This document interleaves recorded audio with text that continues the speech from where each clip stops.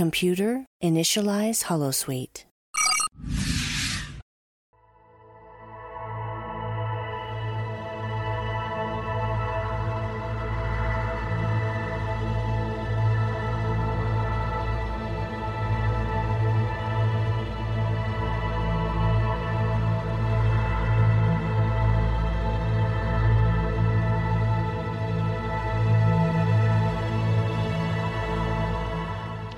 Good evening and welcome to another episode of The Fire Caves, a Star Trek Deep Space Nine podcast.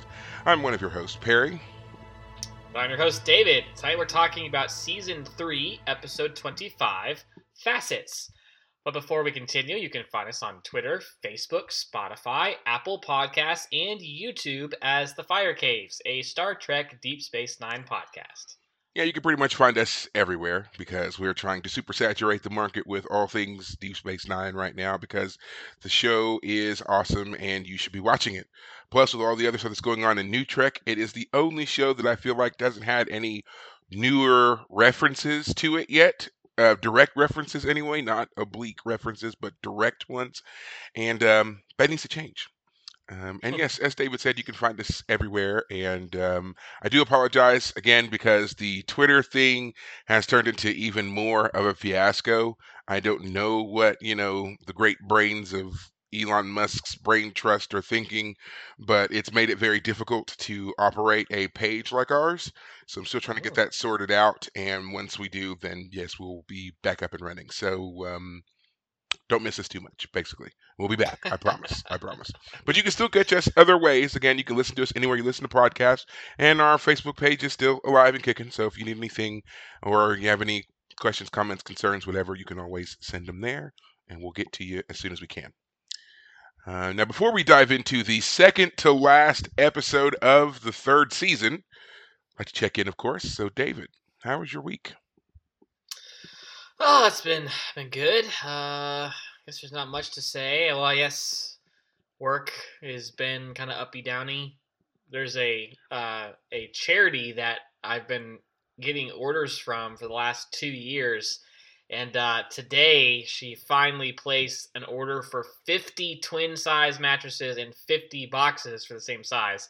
So these are like $300 mattress box sets. So, as you can imagine, it's a lot of money in one go. So it made my numbers look really good for the day.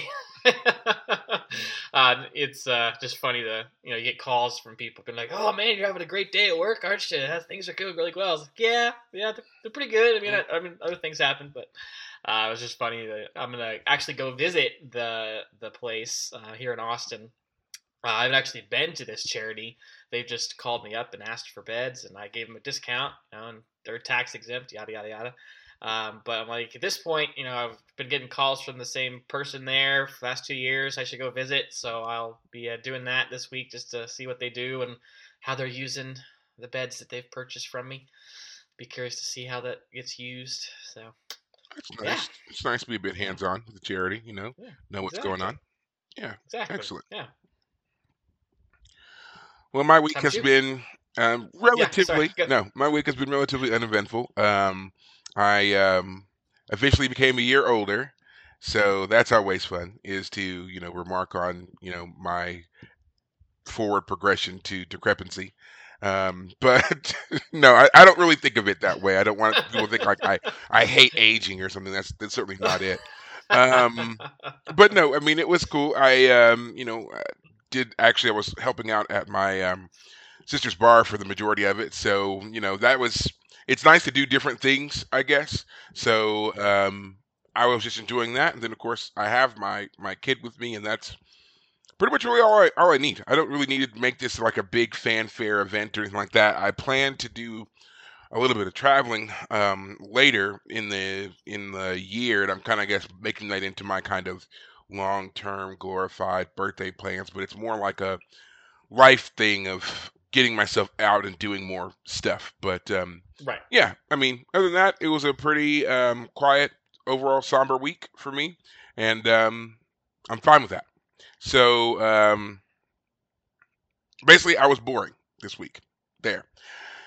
But anyway, now that we got that little bit out of the way there, let's get to the more exciting stuff. Oh, yeah. I should mention, I guess, I think I've talked about on the show before.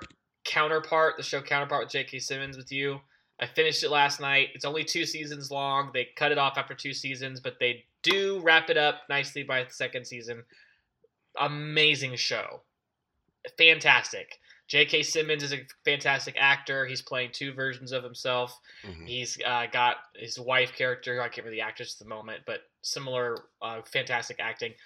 This last season, like the last couple episodes, were great as they're wrapping up this 2nd season. And it does, again, wrap up nicely, even though they did have some elements that could have led into a 3rd season, but they chose to cut it off at 2. Yeah, anyone who needs a good show, unfortunately, it's on Amazon Prime, but at this point you have to pay for the show. You don't, even if you're an Amazon Prime subscriber, it's not a free show. You have to pay for it, but it's totally worth it. In my experience, it was $15 per season, $30 for the show. If you have $30 to throw on at something, that's a good show to throw it at. But yeah, that's all I had to say. I meant to mention that earlier. Okay. I felt I should say it because it was really good. Yeah. I was going to say that I, don't have anything new to watch, but of course there is Star Trek Picard, which is going strong, and as much as 2 episodes now, right? Yes, as much as I enjoyed the first episode, the second one was even better. We got the big reveal of the main man, Worf himself, and he was just as badass as I needed him to be. If anything, he's more badass as like older Worf than he ever was as younger Worf, which is saying something, especially as we get into Deep Space Nine. You're going to see Worf really kind of kicks it up a bit. So in this second episode, he comes in, and I mean it's a fantastic scene with him, and and to move away from him and talking about the reveal of Beverly Crusher and her reuniting with Captain Picard and William Riker, of course, and that interplay, all of it was just it was great, and I really look forward to seeing again how they kind of bring everybody back into it, because that's kind of what they're doing. Like, it's bit by bit, piece by piece, we're getting the crew back together. So I know there's going to become a moment where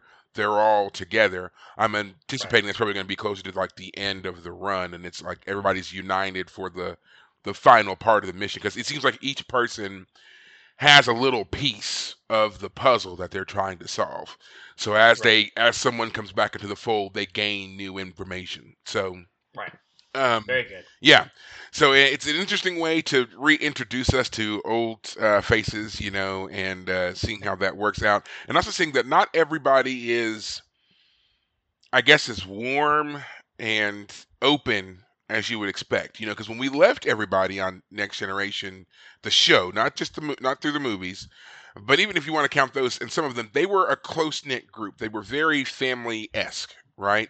So now to see them and to see kind of how they've drifted over the years, and they're still like glimmers, twinkles of that camaraderie there, but they're also more reserved, and they're less inclined to really kind of throw in their hat with each other for a minute, and then they kind of have to, warm up to each other again and then get there. It's an interesting thing to watch, because for such a close-knit group, I guess you just kind of assume that once they get back together, it's kind of, the fire is back, right? But instead, we're having to watch them kind of rekindle that magic a bit.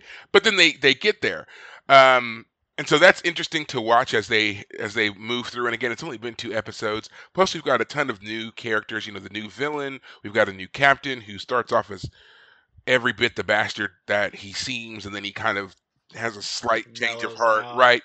We've got 7 of 9 running through and doing her thing, and then we've got all these other little junior officers who are just kind of part comic relief, part just there, and all mixed in, and it's very interesting to watch. So if you haven't started watching it, I definitely think that you should.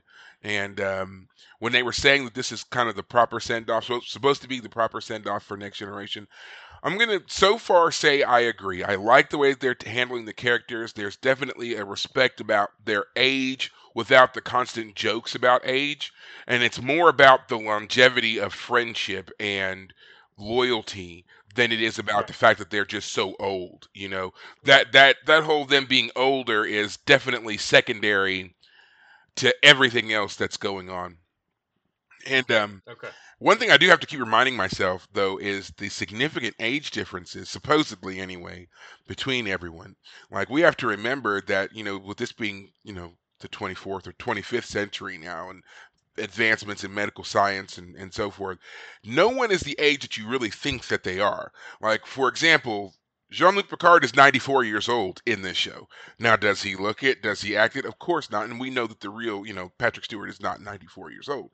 But at the same time, like, there is that, and then you see the differences with everybody else. So just keep that in mind. Keep things like that in the back of your mind when you watch the show, and I think it will just kind of enhance your overall experience. So, Right.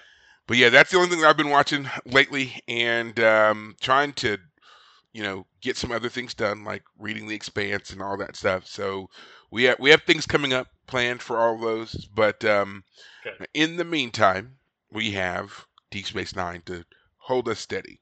And what an interesting episode that we get to talk about tonight. Facets. Yeah. Um, Yes. an odd split, I feel. I mean, we have an A story and a B story, but in a sense, I almost feel like we have a C story too here. The A story is, of course, focusing on Jadzia Dax. The B story is Nog and Nog. what's going on with him. But to me, the C story in this is Odo and Yeah. Odo's interactions in this episode. So, Mhm.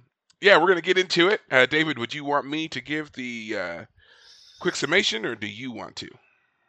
I'm happy for you to do it, but I don't I'll, know. I can I'll do take it. it. I don't care. Yeah, go for it. It's an Odo episode in part. Yeah, All do right. it. Go for it.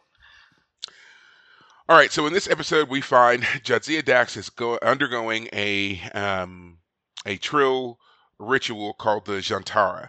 This allows the current trill host, to have the memories and basically life experiences of the previous host removed from them, placed in the body of another individual temporarily, and allow them to interact with one another. And Jadzia has 7 different um, hosts or memories, or lifetimes, however you want to look at it, within her. And so each of these is going to be embodied by one of the various, main characters here. Mhm. Odo, Kira, Sisko, Quark, Bashir, O'Brien, and Lita, who just kind of comes out of nowhere, but whatever. Okay, we'll Yep. we'll take it. I'm not gonna say Right. that, not having Lita there isn't fun. Um, so they all agree to participate in this ceremony, where they will temporarily lose control of their bodies or have their own personality suppressed while these other memories take over for them. They do have the Right. ability to override the personality should they need to, but for the most part, it's, basically you just kind of you relax and let the memories do their thing in your body. Right. So, meanwhile, while this is going on, Nog is practicing to take the Starfleet exam to get into the academy. Or no, he's Right. he's he's practicing to take the exam that would allow him to take the Starfleet exam to get into the academy. So that's a stepping stone that I had. It took me a while to wrap my mind around. So while he's doing all these practices, of course, Quark is upset with the fact that his nephew is trying to enter into the academy, doesn't think it's a good thing for Ferengi to do, colossal waste of time. But Rom, Nog's father, is like, no, if this is what you want, go for it. Totally supportive of his son. So Jadzia has her various Jantara moments with everybody, respectively, as their various trills. Like, Kira is Leela. Um, Bashir is he Tobin? No, Or Tobin is O'Brien, I believe. yeah, O'Brien is Tobin. Sisko is Duran, the murderer, and Yes. Lita is Emily, and who the heck is Bashir? I always forget who he is. I think he's Tarius. Yeah, he's Tarius. Okay. Yeah. And yeah, so they have their meetings, and they all seem to go pretty well. And through these meetings, she understands aspects of herself, why she has a certain bent to her personality. Like with Leela, she learns that this is why she, would walk a certain way, talk a certain way, hold her hands behind her back. She gets her kind of Right. scientific acumen from Tobin, and Tarius is a very, gregarious individual. And then, of course, we come to Curzon, who goes into Odo. Now, because of Odo's unique physiology, the joining of Odo and Curzon kind of blends the two together, almost as if Odo has been joined by a trill symbiont himself, and he fully embodies Curzon. His hair changes, he gets the trill spots. He even at one point changes his uniform and is wearing what I can only assume is somebody's Persian rug. Like, it's the most ridiculous design of clothes I've ever seen. Jake, hold my beer. Yes, exactly. Yeah, Jake, hold my beer. Exactly. That is exactly it. And I paused it on that one. I was like, what the hell? What is that? So anyway, the other Jantara meetings go pretty well, except for two, which is the Curzon one and the Duran one, because Duran is a murderer, and he goes into Sisko.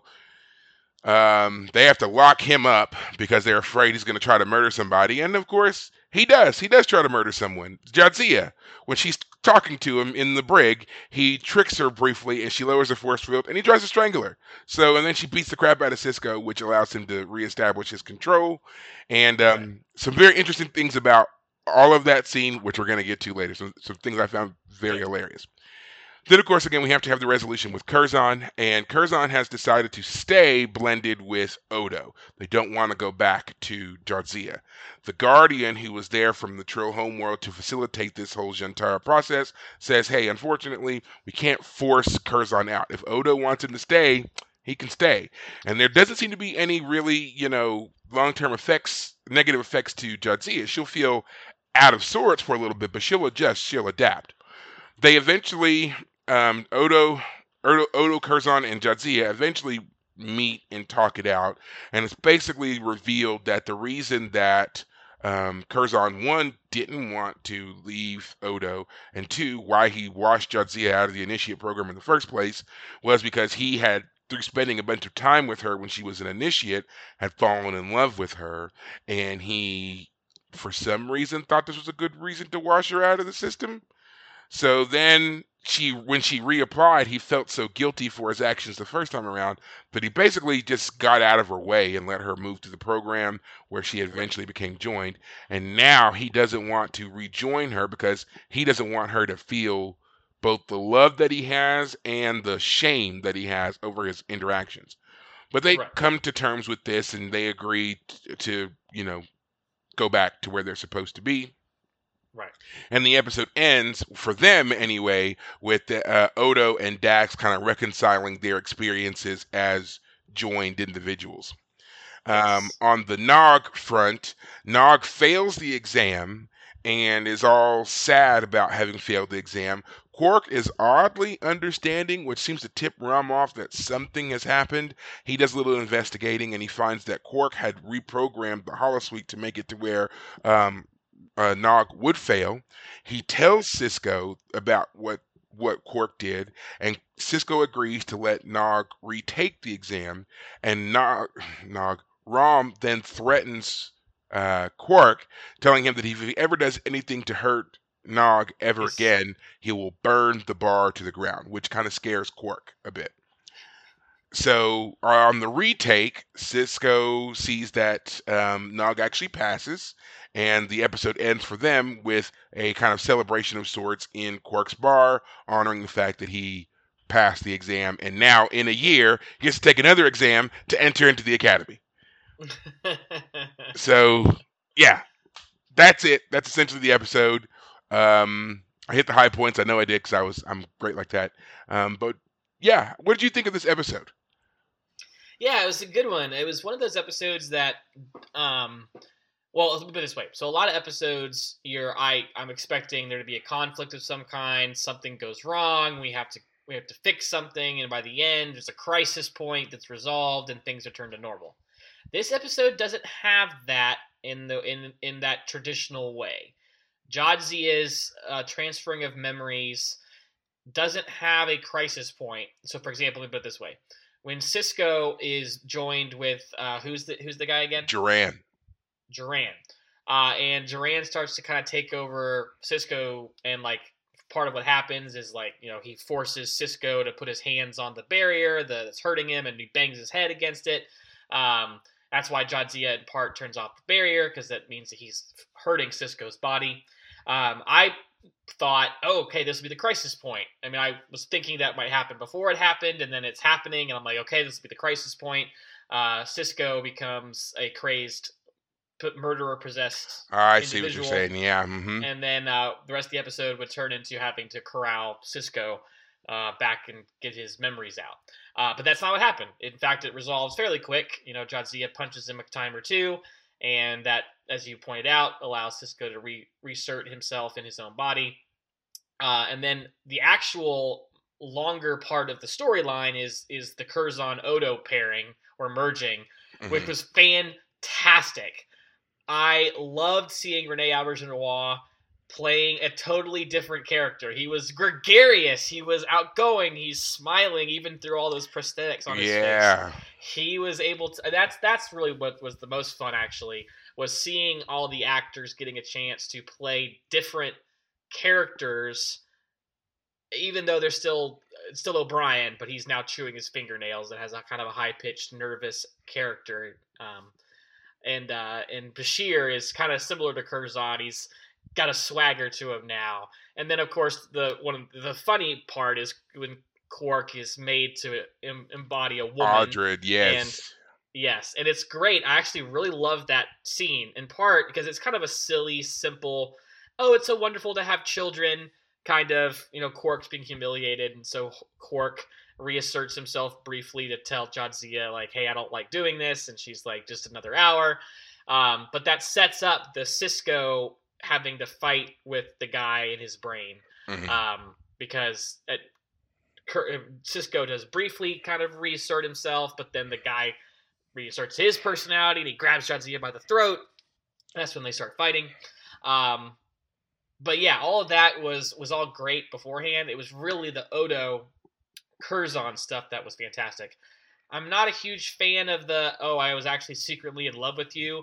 I'm a man who was in my 70s or 80s. I don't know exactly how old he was. Right. He was significantly older, and she was barely 20. 20s. Right. Yeah. She was barely 20, and that's. Yeah, he keeps saying you were beautiful, and I'm like, all right. And it's okay, buddy. And that's one of the tropes of the 90s that I've always kind of had an issue with too, is, they for some reason don't want to say what it really is, and so instead of again saying what it really is, which is purely lust, it's lustful intention. Yes. They always cloak it under there. Oh, I can't believe that you were in love with me. He wasn't in love with you. That's not possible. Yes. You were barely 20. You were a young kid initiate going through this program. He was a very powerful elderly man who can't help but remark upon the fact of just how lovely, how beautiful you are. Yeah. In fact, they say it multiple times, how lovely, how beautiful, how pretty she is, and all this stuff. And it's clear that is where his true fascination lies. And then it's like, but then I thought it was just simple fascination, infatuation. But then as I spent more time with you, I still want to put my foot down. I don't care how much time you spend with them. You are a 70-something-year-old man talking with this 20-year. She's your granddaughter. There is nothing that she could have said that could have made you even remotely think this could be more real than you want. Right. Yeah, it feels it feels as creepy as a college professor hitting on a student. And it seemed really strained. It seemed also very strange. I would have accepted this more if it had been on that kind of basis of he started off with, licentious intent, and then upon spending more time with her, he, walked that back. He gained respect for her. He saw that his actions were inappropriate, and he didn't want her to feel faith that. In himself, right. And he put it on her, and he failed her, and then exactly. Right. I would agree with that.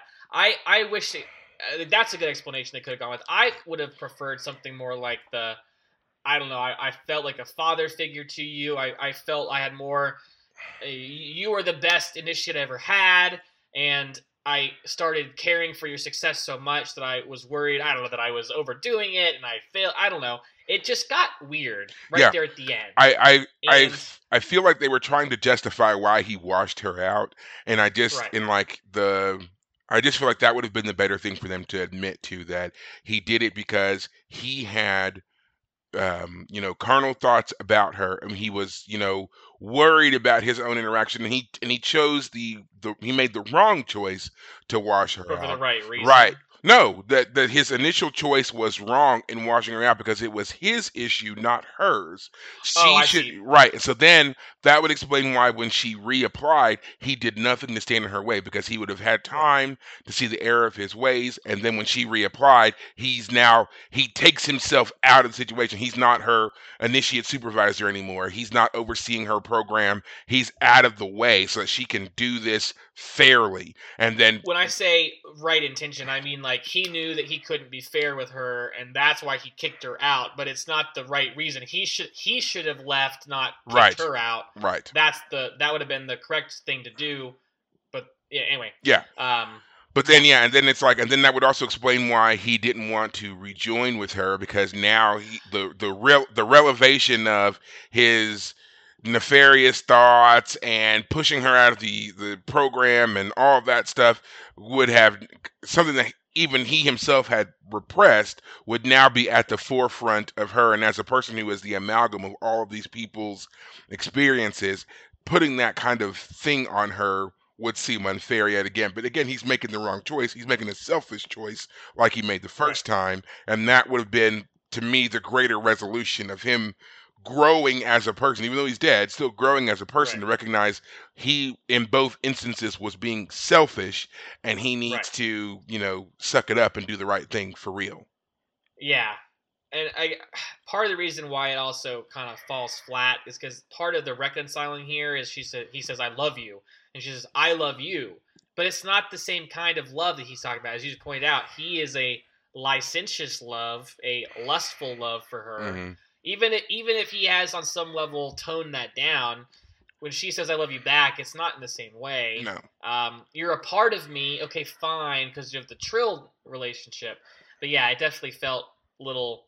It fumbled the end. Yeah.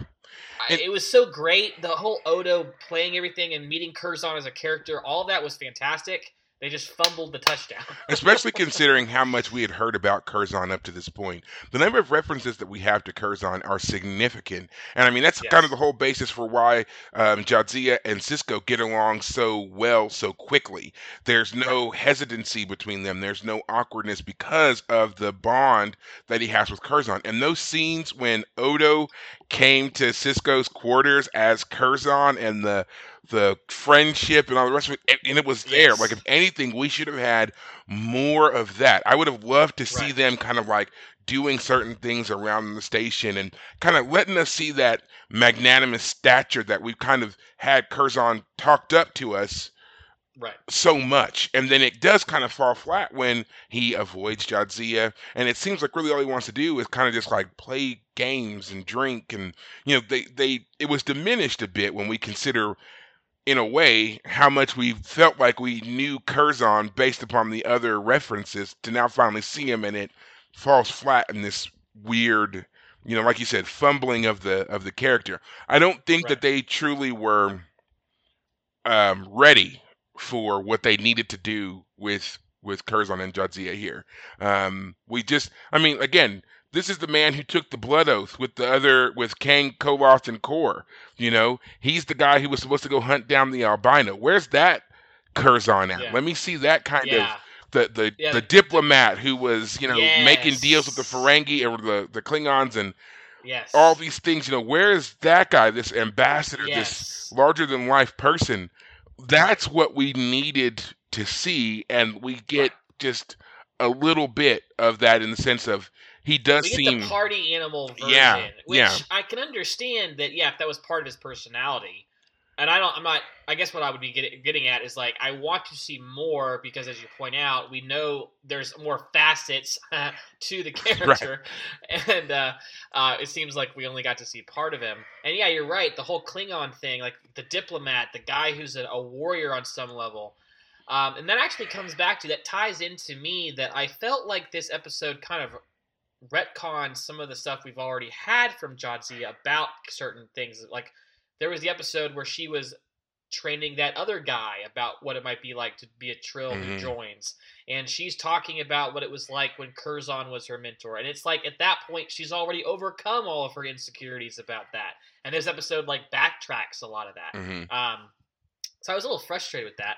I know you've already mentioned back during season 1, we started talking about trill physiology and, the salt water analogy and all that. That the trill thing, the trill whole, all of it does seem to have a lot of kind of wishy-washy. It works how they want it to work per episode type of approach, which is unfortunate, because it does feel like, I thought Jadzia was over here doing this, and now I'm hearing that she's still struggling with her feelings for Curzon, etc. It really makes me realize and understand why Jadzia Dax was a character that never got a lot of screen time, at least not directly, because they just never could figure out, or at least they had a lot of trouble really grasping who the character is, what makes her a trill, what doesn't, how does that affect her personality, yada, yada, yada. Yeah. And it's interesting because and as a person who's watched this show many times, I know that to me, she always stands out as a very unique and powerful character. And I think that it has to do with the fact that a lot of this stuff drops away later. So I guess that's kind of a mild spoiler there for you, like, because they stop focusing so much on these things and really kind of allow Jadzia to be her own person after a certain point, and we're getting there. And again, I think that's why especially this next season, I feel like it's such a turning point for the show, because there are so many things that change for us, and that's one of them. Now that we've had this moment, we can kind of reconcile what the other personalities inside her were about. We don't really need to revisit this ever again. And yeah, I mean, we're so all over the place with what the trill can and can't do, and whatever this. Even the newer Trek shows don't hammer it out well. Discovery has done a few episodes about the trills and their unique physiology and what they can do, and their persistence of memory and so forth. And still, it doesn't quite match up with what we already knew about trills, which is frustrating considering how much time they had to write what they wrote about that, about the trills when they came to doing this episode. Because again, Discovery is one of the newer shows, so they had 20 something years. Go back, read, do some research. Right. But again, it still gives us some very interesting things, and one of those beyond Curzon is, of course, Duran. We have to talk about Duran Dax, the musician turned murderer who takes over Sisko's body, and they are so fearful of this individual that they put him in a holding cell. Right. So, what did you think of Avery Brooks here playing the murderous musician? Well, as I've said before, that what I learned when I took acting classes is committing to a choice. And I like the choice that Avery Brooks makes here. I think it's a little bit strange, to be frank, but it is really good. He takes... I have the subtitles on when I'm watching, and it said, when he first talks, it says, high-pitched, melodious voice. So Avery Brooks, deep voice, commanding, suddenly is talking in a very melodious, kind of high-pitched voice. And it's kind of strange. It's a strange choice a little bit, but I kind of like it because it's creepy. Okay. It's immediately creepy, and it's immediately why the character is you can understand if you remember who the character was. As you said, he's a musician. He says he'd been practicing your music, yada yada yada. But he's also unhinged. He immediately goes into weird rants about my power and I'm better than you, and if you would just give in to me, I could make you better. Like, all of the weird, dark fantasies that you could imagine another voice would be whispering in your ear. So it was an interesting choice. Again, a little strained, but fun, especially it was a kind of a brief thing. Well, so, you have a lot to say. Oh, I do. Because I love that you were talking about the commitment to the character that Avery Brooks gave. So, yes. For those of you who don't know, and like David, I know he doesn't know, the scenes with Avery Brooks as Duran actually had to be filmed twice. And they had to be filmed twice because the first time they did it, he was so good, he was so effective that he creeped everybody out and they didn't want to use it. They asked him to do it again. Oh They asked him to do it no! again so that he could dial it back. So what you actually Oh see, no! what you actually see is the less creepy version of Duran. So I want you to try and imagine that and then Oh just my crank up gosh! the volume on that and just imagine what that could have possibly have been like, that it was so intense and so creepy that they were like, nah, do it again. Ah, We can't have this at all. So yeah, they're called the filming of the dailies, and they right. said that yeah, they couldn't use it because he creeped, and apparently it was like widespread. He creeped everybody out that day when they were filming those scenes, and they were like, you have to do it again. And Ah, so yeah, I could just imagine him like probably wandering around the set and just kind of like sneaking up on people and saying things and doing those. I pulling the Heath Ledger oh, of in the Dark absolutely. Knight. Yeah. And Avery Brooks has a reputation for being a bit eccentric anyway. So to add in such commitment to a murderous uh, character with that kind of bent in your personality anyway, I think Right. that it probably did lend itself to him just seeming really just bizarre and just being like, yeah, you're freaking us out, dude. You've got to dial it back. So Right. yeah, I knowing that and then watching those scenes, it always just kind of cracked me up because it's like it's such a short scene, and yet they were like, no, you're too much. And again, it's something that I feel like we should have got more of. I would have loved to have seen something about, you know, um, maybe he escaped for a little while, you know, Right. or Yeah. just That's something. exactly what I thought was going to happen. Yeah, Yeah. Exactly. and like maybe he takes Jake hostage or something, and just there are so many other things that could have been done with that, but I know that the true part of the episode was about Curzon and Jadzia, but there was a lot of untapped potential there with I creepy Sisko Duran. I mean, I really, part of me really wanted the. I mean, I expected it to happen, so I don't know if wanted is quite right. But in talking about it, I kind of want to go back in which they had done more with it because it could have maybe pushed the idea that Dax is kind of talented. She is managing what 8 personalities, her own and 7 others. Hmm. Yes, the symbiote helps, and the others were supposedly, they weren't murderers. They weren't insane, You're but right. that's the whole point of that episode where she went back to the Trill home planet is because they had these repressed memories of him, of Duran, right? Hmm. And he was causing problems. They had to figure out the history of the character and why his memories were causing problems. Hmm. Um, so I kind of like the idea that you know, Sisko, who's our guy, like he would be overwhelmed by what Dax or what Jadzia does. That there is this personality that overwhelms him. That the other personalities didn't overwhelm the other characters. Like for example, with Quark, when he was pretending or not pretending, when he was embodying the woman, she said the host of this body wants to talk, like as if she was still able to like she was still in control on some level, even Hmm. though Jadzia had said you'll be able to control your body and reassert. Like even in that moment, it almost questions that statement because she's. It's not that Quark pops up and says, "Hey, what are we doing?" It's like she says, "Oh, he's banging on the back door," basically in my mind. Um, so yeah, it's part of me would have again if this had been a 2-part episode. If this one had been the episode where he gets free and Sisko goes nuts, and the end of the episode was about getting him, and then the next episode was about completing the process, and it was all about Curzon, and we could have done a whole Curzon episode. Right. I see what you're saying, and yeah, and I mean, because especially with such dynamic characters like Curzon and Duran, they definitely needed more. There should have been Right. more for them, and we just don't get it, which is kind of the mo with a lot of Dax's episodes. There's always this great potential for more, and we get almost none. So it's Right. maybe that's why the character gets built up so much, because there's such an intense desire for more, and they leave you wanting more. They do a really great job at that, Right. because we just Right. don't get it. Right. And you know I don't know what else to really say about those two characters, Curzon and Duran, but they both just seem to lend themselves to being, you know, larger than life. And even, Duran even says so. He's like, "You're just a pretty girl. You are nothing compared to Mm.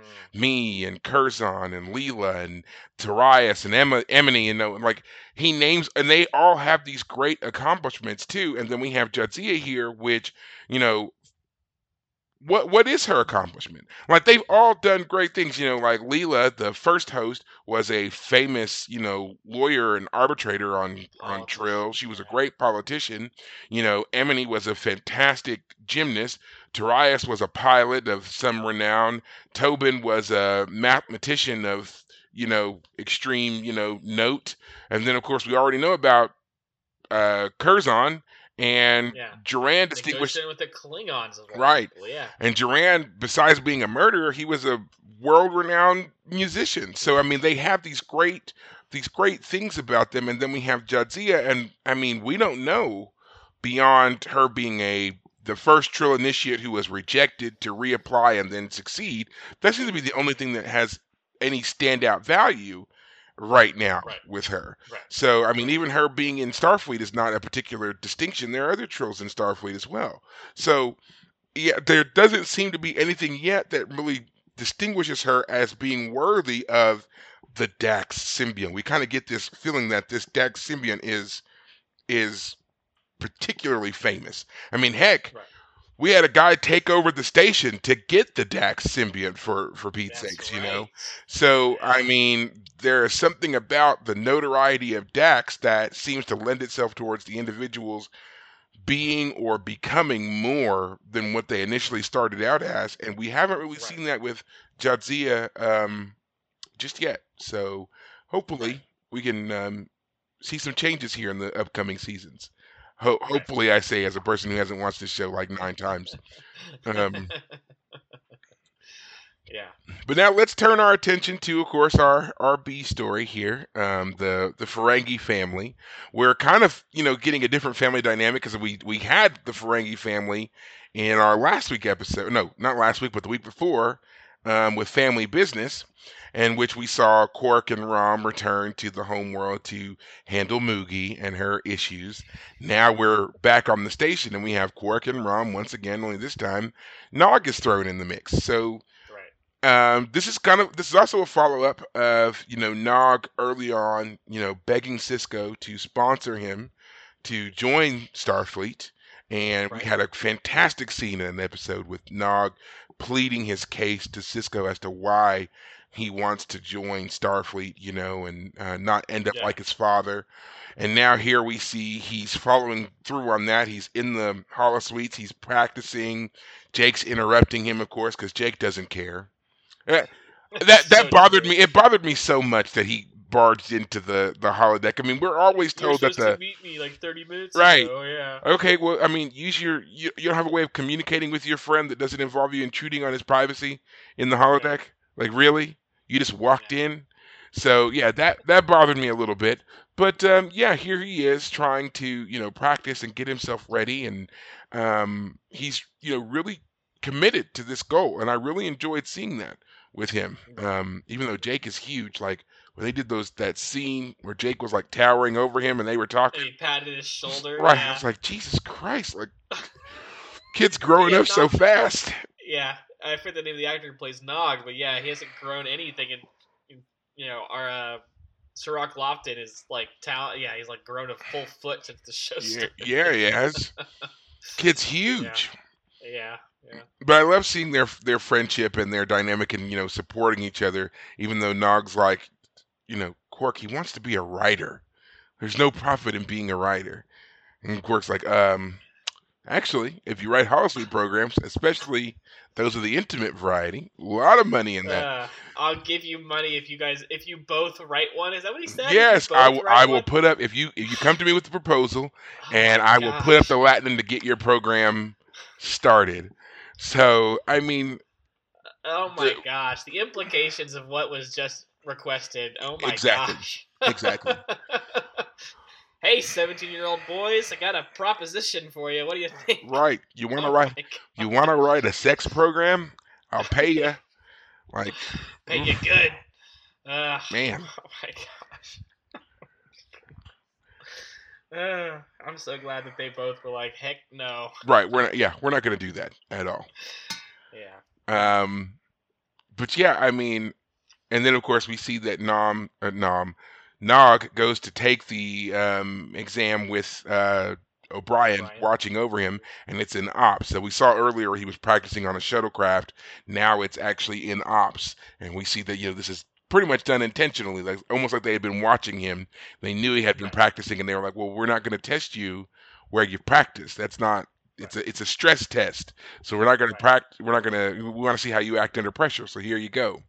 Um, to me, like I was thinking about it when I watched it, I was like, that would be a great holodeck program. Like I would play that one. Like I want to know what it's like to be in ops and to you know have the infamous something happen, the mystery of the week, which is kind of an odd oblique callback to another episode where Quark was trying to get an image of Kira for our guy. Remember who wanted Kira in the holodeck? And Yes. that's the excuse that Quark gives Kira when he gets caught trying to take her picture, that he's trying to put together a holodeck program where people get to see what it's like to be in ops and standing shoulder That's to right. shoulder with the heroes. So I was like, it's a good idea. Too bad you were Uh, lying, but it's a good idea. oh my gosh, Cork. Yikes. Yeah. As every time that you think that you found something redeemable about the guy, they find a way to make you be like, no, not so much.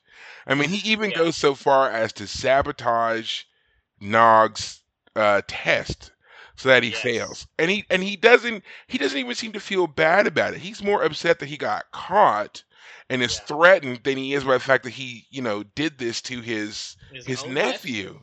Yeah. Like, and then he tells them, "Well, just want you to know, you will always have a place at Quarks." It's like, Yeah. I don't want to be your stock boy forever. The kid has aspirations, and this man's Right. intentionally trying to keep him down. What a terrible uncle. He really is. And he was a horrible son. Just a couple episodes ago, he's a horrible uncle. The only person to ever get anything on him is his brother Rom, who in this episode gets in his face, and I loved it, especially because it tied into the whole Curzon Jadzia part of the episode. Because part of what's going on, Jadzia is wanting to, or Jadzia is initially like, okay, I don't want to fight Curzon about getting his memories back in my body. If Odo and the two of them want to stay merged, fine. And Sisko tells her, "No, I know Curzon. He does overstep boundaries, and I definitely had to tell him not to when I was his friend. And you need to do the same. You need to stand up to him." And right before she stands up to him, we get, or I think the scene was Rom stands up to Quark, and he says, "I know what you did. My son's happiness is more important than Latinum, and I will burn the bar down if you ever do anything to him again." I've already told Sisko. It's not that I'm going to tell him. I've already told him.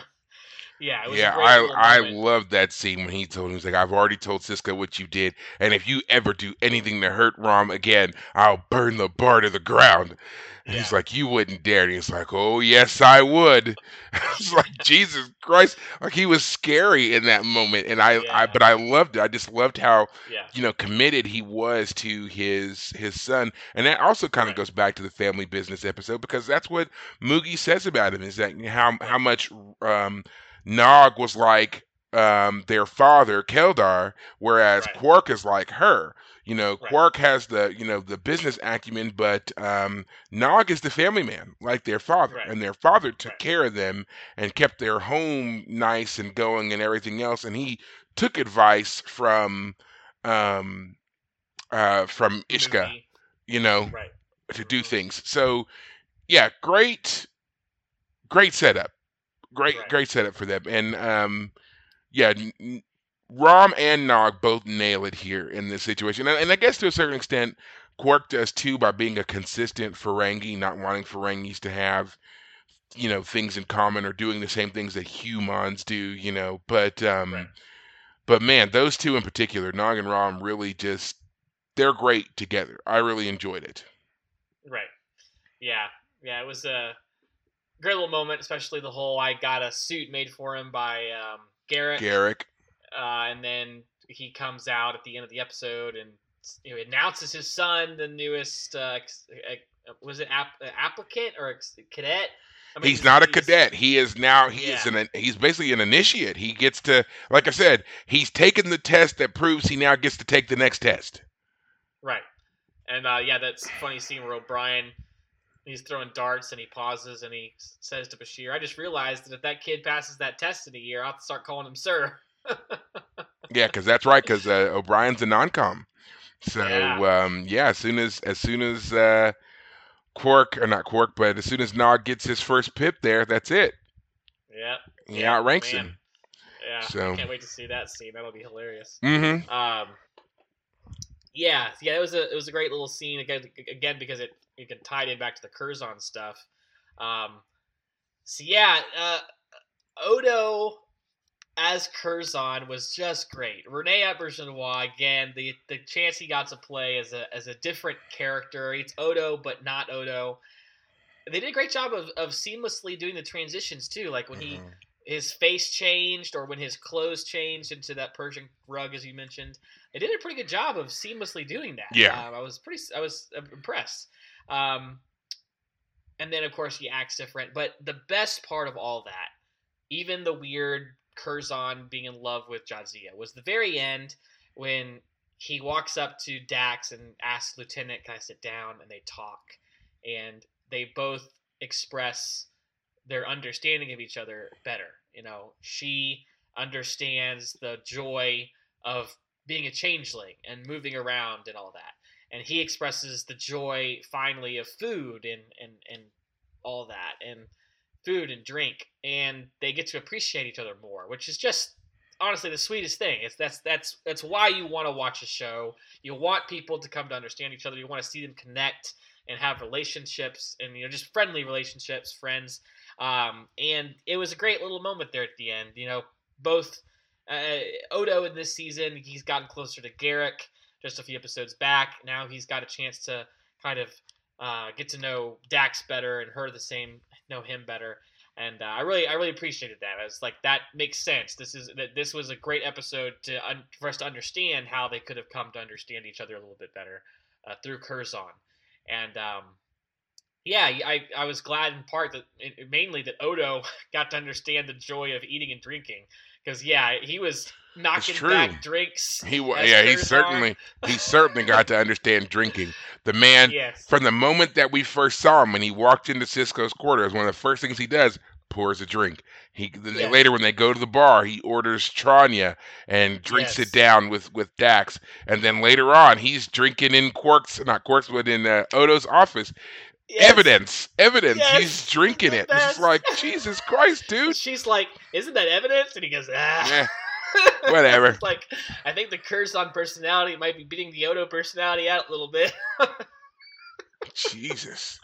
But that was also great when he was like, "That one Ferengi is a hustler. Let's go beat him." It was fun. Like, I honestly would have loved more of this Curzon Odo merging of the personalities.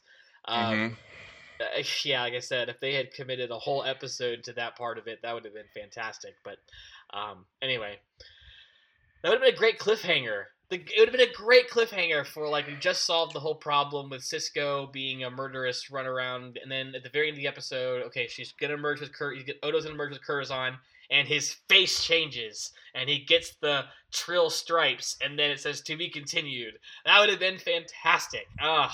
I totally Dang agree. it! They should have just committed to this 2-part episode. Well, everyone should have been just a 2-part episode.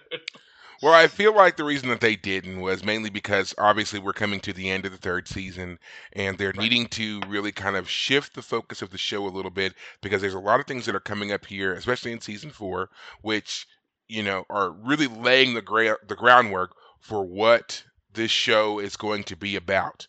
So the ending of Deep Space Nine really begins in our next episode. So it's just like I guess they could have made this a two-parter and then just had everything into season 4, but I think that they were really trying to give us some kind of a cliffhanger and kind of, and giving us kind of a dark element to fester on between seasons 3 and 4. Because we haven't really had that. As we've moved through season 3, if you've noticed, there's been a lot of wrap-up of, like, certain external troubles, like Sisko kind of getting over the loss of Jennifer and the PTSD and all that.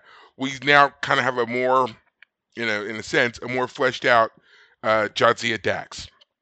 We've got the Bajor situation kind of under control now. Bajor was all over the place in the first, second, and part of the third season here, and now we have the fractured leadership a lot less fractured. We now have a Kai, we now have a prime minister. Like, all of these things are all being summed up, and so we need something new to focus on, and we're getting there. And so the next episode really kind of, like, leans hard into that, and then of course when we get into season 4, you're going to see why. But yeah, I think that's why, despite the fact there was a lot of potential here, like we already talked about with Duran and of course Curzon, that they didn't go down that route this time around. Right. So, but yeah, I mean, all that to still say, Renee does such a great job with this character and giving us such a different view of Odo and Odo's desires to be different. Odo was always such a, standoffish character. He's a mystery to us. And to suddenly find him, joined and he's happy and he's, really taken to this persona is it's fascinating to watch. And I mean, as he says, he's still Odo. He's still security, and there's obviously, there's still evidence of that throughout his right. Yeah, right. But he just does it so well. He holds to both characters so well, and it's nice to see Renee get to really express some range here, and really just kind of show us the power of the actor that he is. He's great. And it always, whenever I see stuff like this, it always just makes me so sad that that Renee died.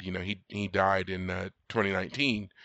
But yeah, it always just makes me so sad because I mean, especially now as Star Trek seems to be having, kind of its own little renaissance to a certain degree, and characters are beginning to, come back in one way or another.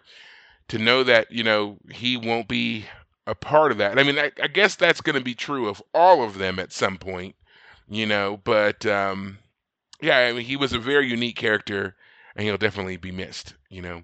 I was doing some reading about Renee earlier, and I don't know if anybody really cares to know this or not, but I'm going to tell you anyway.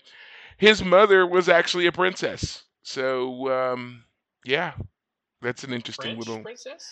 Yeah, his mother was Princess Laura Murat. She was descended from Napoleon Bonaparte's family line, and when he was briefly the king and emperor and all that kind of stuff, she is one of them.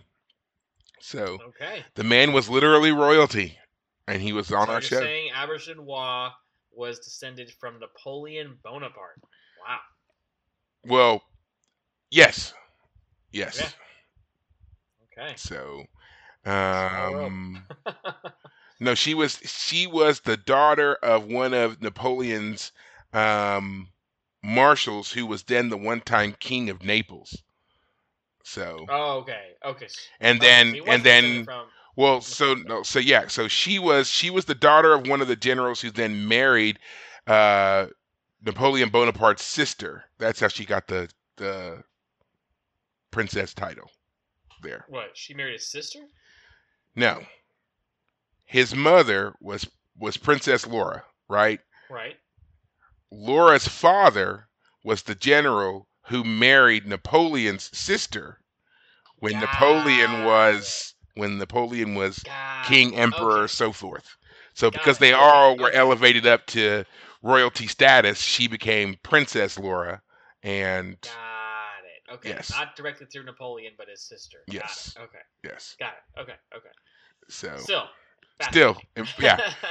Fascinating bit of real life history there mixed in with our 24th century fantasy here. So. Right. Well, I think we're coming right up on it. So, is there anything else that you feel like you would like to say about this episode? Again, Dax is an interesting character. I liked the way they did this. I think, again, they had to retcon some stuff in order to make it work, which is unfortunate. The Odo Curzon stuff was definitely the best. The Sisko stuff was fun but brief. But yeah, one more episode in season 3. Yes. Yeah. Well, I will agree. A very interesting episode, and I'm just so excited because we're on the cusp of some great stuff. Like, I think I've really been waiting for season 4 since like we started doing this way back whenever with before season 1. I think when we talked about doing this podcast, season 4 was what I had in mind like the whole time. Right. So, Yeah. So I'm excited. Yeah. And then, of course, we get all the new Trek stuff as well that we get to talk about, and other shows. So I think this is, again, season 4 we'll be seeing more parallels between shows like Battlestar Galactica and, of course, The Expanse. So just to give everybody a little preview of what's coming up for us, obviously we have the final episode of season 3 to go over. Then we will also be having another Fire Caves After Dark, where we talk about the 3rd book of The Expanse. I will finally be finished, and we'll be able to get through that.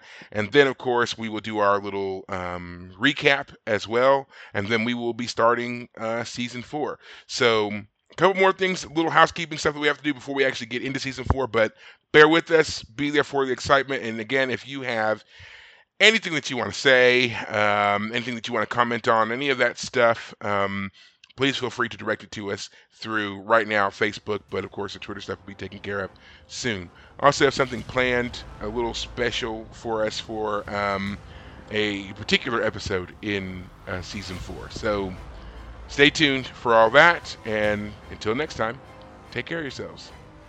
Thanks, guys.